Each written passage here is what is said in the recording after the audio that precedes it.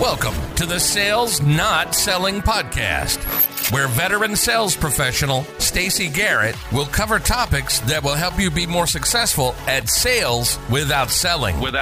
Learn tips and tricks for success, as well as ways to be your best authentic self. Hello, and thank you for joining me on my podcast, Sales Not Selling. My name is Stacey Garrett. I've been in sales for over 20 years, and the entire time, I've been selling the same thing. I sell promotional products. Some people call it swag, others call them giveaways, but whatever you call it, I put logos on products that clients use to promote their brand or messaging to their clients and employees. It's a very competitive industry, and I've been able to stay in the top ranks across the country, even while staying my authentic self. In today's podcast, I'm going to talk about issues with projects. They're going to happen.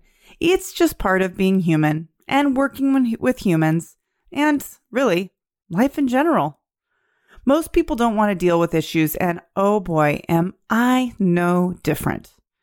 I quite literally get a nauseous feeling in my stomach when an issue happens, and I'm not even being sarcastic.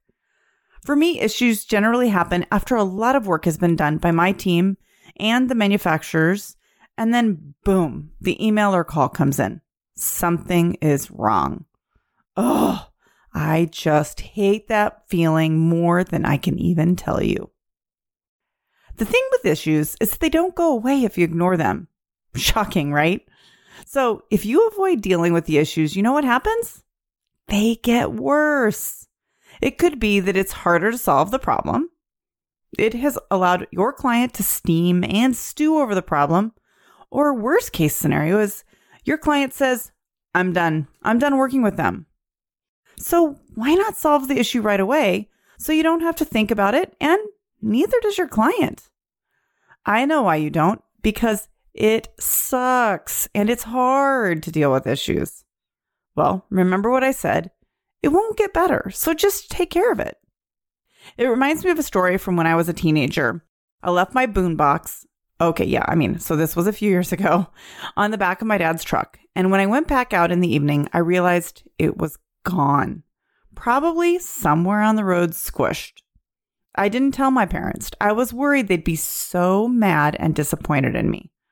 So a couple weeks go by, and my parents asked why I hadn't been using my boombox. And then I kind of danced around the issue a little bit, but finally told them the story. I was in so much trouble. You know why? Of course you do, because I wasn't honest with them, and I didn't tell them right away what happened. They weren't happy that I had left the boombox on the truck, but that was nothing compared to the disappointment they had in me for not telling them to begin with. I know this isn't exactly the same, but you can see that not dealing with the hard thing, it made it a lot worse. And that obviously has stuck with me for the rest of my life. Okay, so you get the email from a client saying, the items didn't arrive on time, or the product's damaged, or they are so disappointed in the quality. Have you heard these before? If you've been in sales for even a little while, you've certainly heard something like this. What did you do? If it's a big project, you may have cried a little. Goodness knows I have. But then you throw on your big girl or big boy panties and you deal with it. You go figure out a solution. You also show some serious empathy and honesty. I've found that acknowledging that the issue totally sucks and that you're so upset, that starts off the conversation with helping the customer see that you feel their pain. Even if you don't have a solution immediately, you acknowledge how upset you are that there's even an issue. Even if you don't feel like the issue is one you can directly solve, you can still admit that it sucks, right? Recently, I had a project that I did for a client that was 12 polo shirts. Yeah, really big project. But for him, it was the first time he had ever done logoed shirts for his team. We didn't have time for samples, and we were drop shipping to each person on his team. Well, he was disappointed in the quality of the shirt. He ordered a white polo shirt, and he said, they're too thin and can't be worn without something under them, especially for the women. Well, I know that most white polo shirts that are technical have a similar issue. I didn't say that. I told him, I was so genuinely sorry that he was disappointed in the product. In this situation, I couldn't get him new polos for his rush meeting.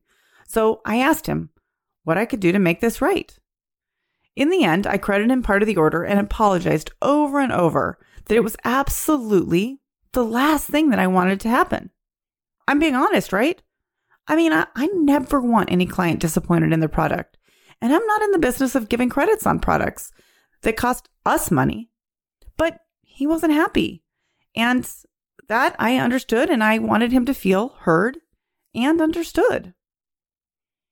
Nathan Bailey, owner of Ideation, where I work, has a saying that he says all the time that I think fits in this podcast so well. You can afford to lose money, but you can't afford to lose your reputation. I'm going to say that again. You can afford to lose money, but you can't afford to lose your reputation. I think that's so true. While we can't lose money on every project, the key here is to solve the issue as quickly as possible so that they may not have been happy with the project, but they also feel that you made it right, and hey, they might even give you another chance. Probably 10 years ago, one of my clients' order was messed up. We fixed it immediately and replaced the product in time for what they needed it for. And my client didn't really have to do anything except tell me about the issue and then receive the new items. It was easy and straightforward. When we found out about the issue, I sent her a little note and a first aid kit, of course, logoed, that said, "So sorry about the boo-boo. Just know we care and we're working to fix it." She emailed me and told me how she told the entire office how well I handled the issue and how she thought everyone should be using me because it isn't if there's an issue, it's how it's handled. So true, right? Think about your experience when something is messed up and how it felt when it was handled. I recently bought a new bed. I've talked about this in a previous podcast, but it was less than a pleasant experience. I really do dislike being sold and not heard when I'm shopping. Anyway, we got our new bed and we bought one that our sales rep said was an amazing deal. The downfall was that it was sold as is, with no return after so many nights sleeping on it if we were not comfortable. We were willing to take the risk because it was a great deal. Well, we got the bed and it was a mess. Like lumps and bumps and misshapen on the side. I mean mess. Well, the delivery people said that it would flatten out and be better in a couple days. I was leery, but hey, I've bought like 2 beds in my life, so how do I know? And they had just wrestled the heaviest bed they have up a long incline driveway and then up a turning staircase to get it into place. I felt so bad for them and didn't want to refuse delivery because, oh yes, they had also already taken our California King bed out to the truck. They left and we tried to get it flattened and into shape, but it really was messed up. I was so frustrated and honestly nervous that we would be stuck with this expensive piece of junk.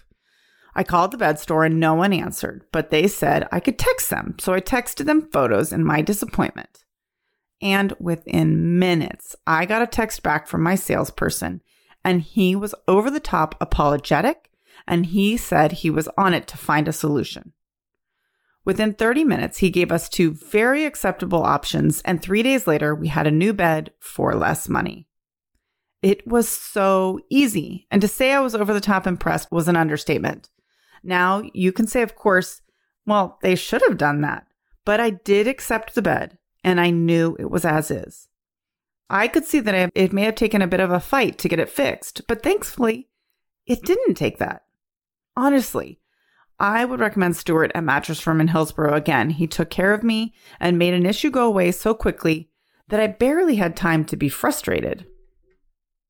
On the contrast, I had an overshipment of golf balls to an event for a client. The golf balls shipped directly to my client's event in Vegas. The factory ended up shipping 4 dozen more than they were supposed to. After days of back and forth trying to get a solution, the only thing the factory would do is charge us for the golf balls that we were sent, or they'd allow us to send them back. My client was flying in for the event in the morning and then flying out that evening. They didn't have time to take those 4 dozen golf balls, find a printer, print a label, and drop the balls off at FedEx. I get it. It isn't her fault that they sent more than she ordered. Of course, I didn't charge my customer for those balls, but in the end, the factory charged me because we didn't send the balls back. That was the last time I used that factory for golf balls.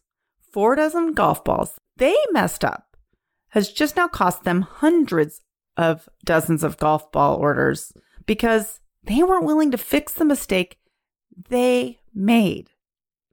The next time you have a client that has a mess up that you can try and help fix, think about ways you can make the issue go away just as quickly as possible. Remember to show as much empathy as you can because at the very least, the last thing you want is an unhappy customer.